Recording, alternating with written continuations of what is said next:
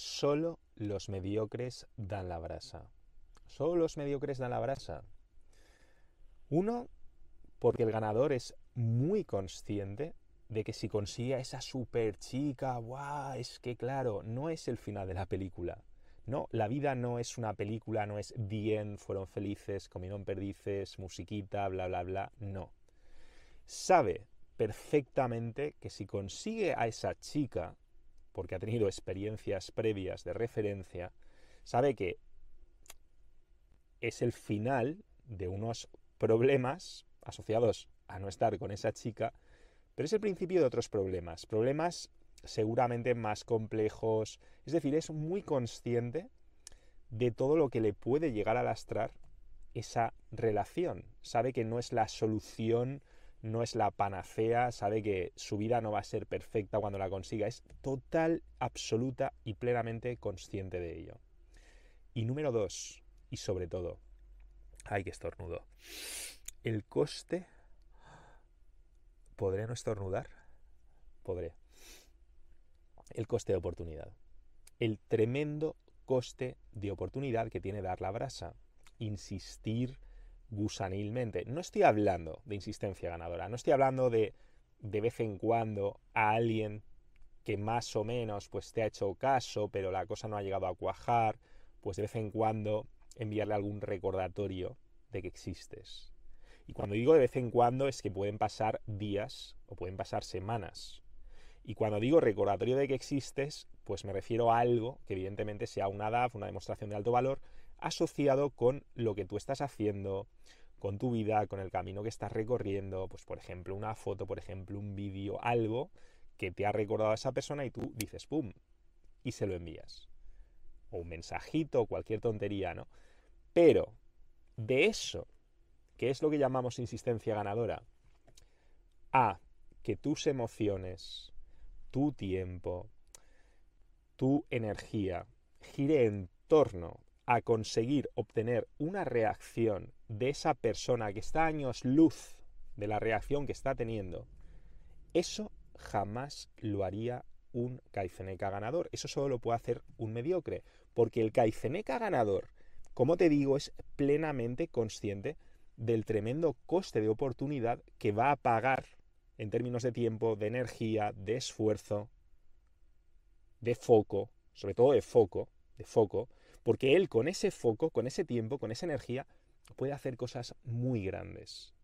Cosas muy grandes, cosas o bien relacionadas con otras chicas o bien no relacionadas en absoluto con otras chicas. Y algunas de esas cosas no relacionadas en absoluto con otras chicas van a repercutir positivamente a la hora de hacerlo más atractivo, como te digo siempre, van a hacer que su jardín sea un jardín más apetecible para que en lugar de estar persiguiendo mariposas, las mariposas se acerquen más a ese jardín. Pero insisto, el ganador no está todo el rato pensando en esto. Sí, el ganador tiene hormonas, sí, el ganador tiene sentimientos igual que tú, sí, el ganador cuando ve una chica que le llama la atención, pues le llama la atención. Pero por eso mismo también el ganador es consciente de eso y muchas veces busca refugio en la soledad, busca refugio en lugares apartados para poder concentrarse, para poder tener ese foco, para poder tener ese tiempo, para poder tener esa energía y poder disfrutar de esos otros placeres que aunque no son tan intensos, pueden ser más ricos. Y por intenso, este concepto no lo entiende mucha gente. Mucha gente no entiende la diferencia entre intensidad y riqueza. Si yo te pongo un reggaetón a toda leche en la radio, ¿vale? Va a ser muy intenso. Si te pongo un concierto de heavy metal a lo bestia, va a ser muy intenso. Y no te va a dejar escuchar, ¿qué te diré? Pues a Mozart, ¿vale? Una de esas sinfonías de flauta súper delicadas. Ahora bien, ¿es lo intenso mejor? Pues evidentemente no. No necesariamente, pero es que además muchas veces es peor. Como en este caso, como en este ejemplo que te he puesto.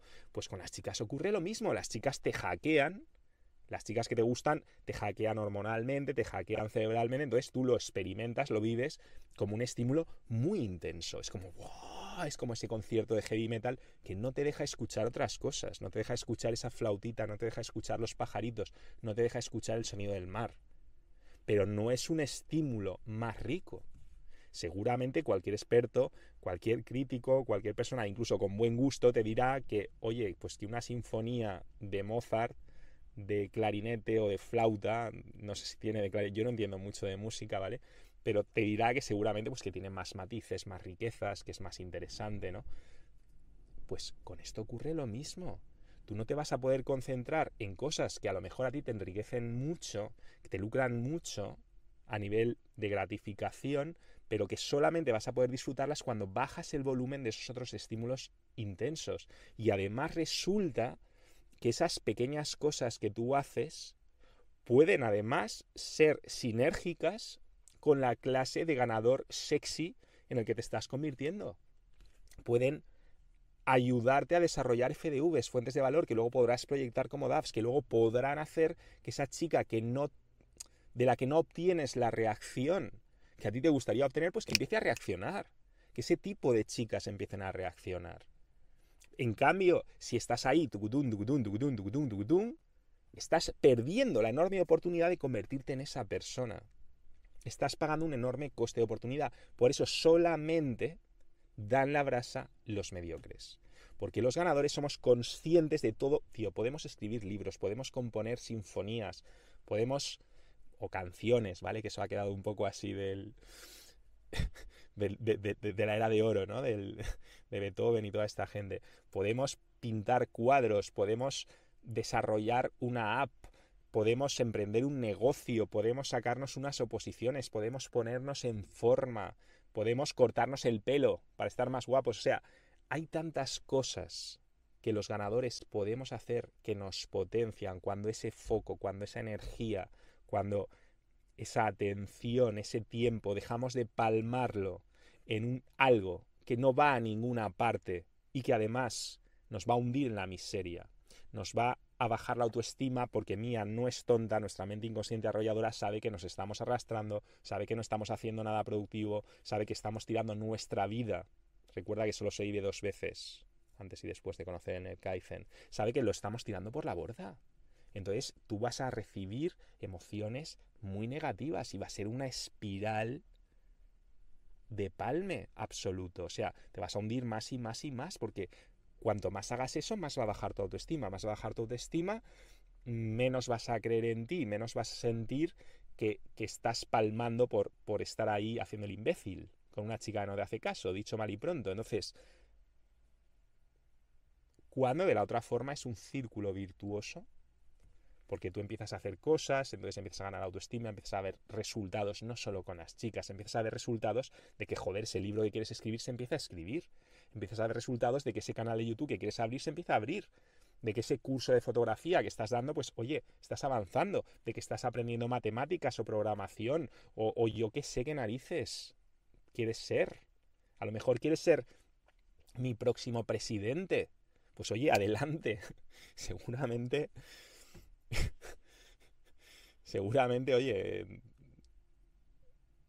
tú ya me entiendes, ¿vale? Solo los mediocres dan la brasa de esa manera. Solo los mediocres dan la brasa de esa manera. Un fuerte abrazo y hasta pronto. Kai Ceneka.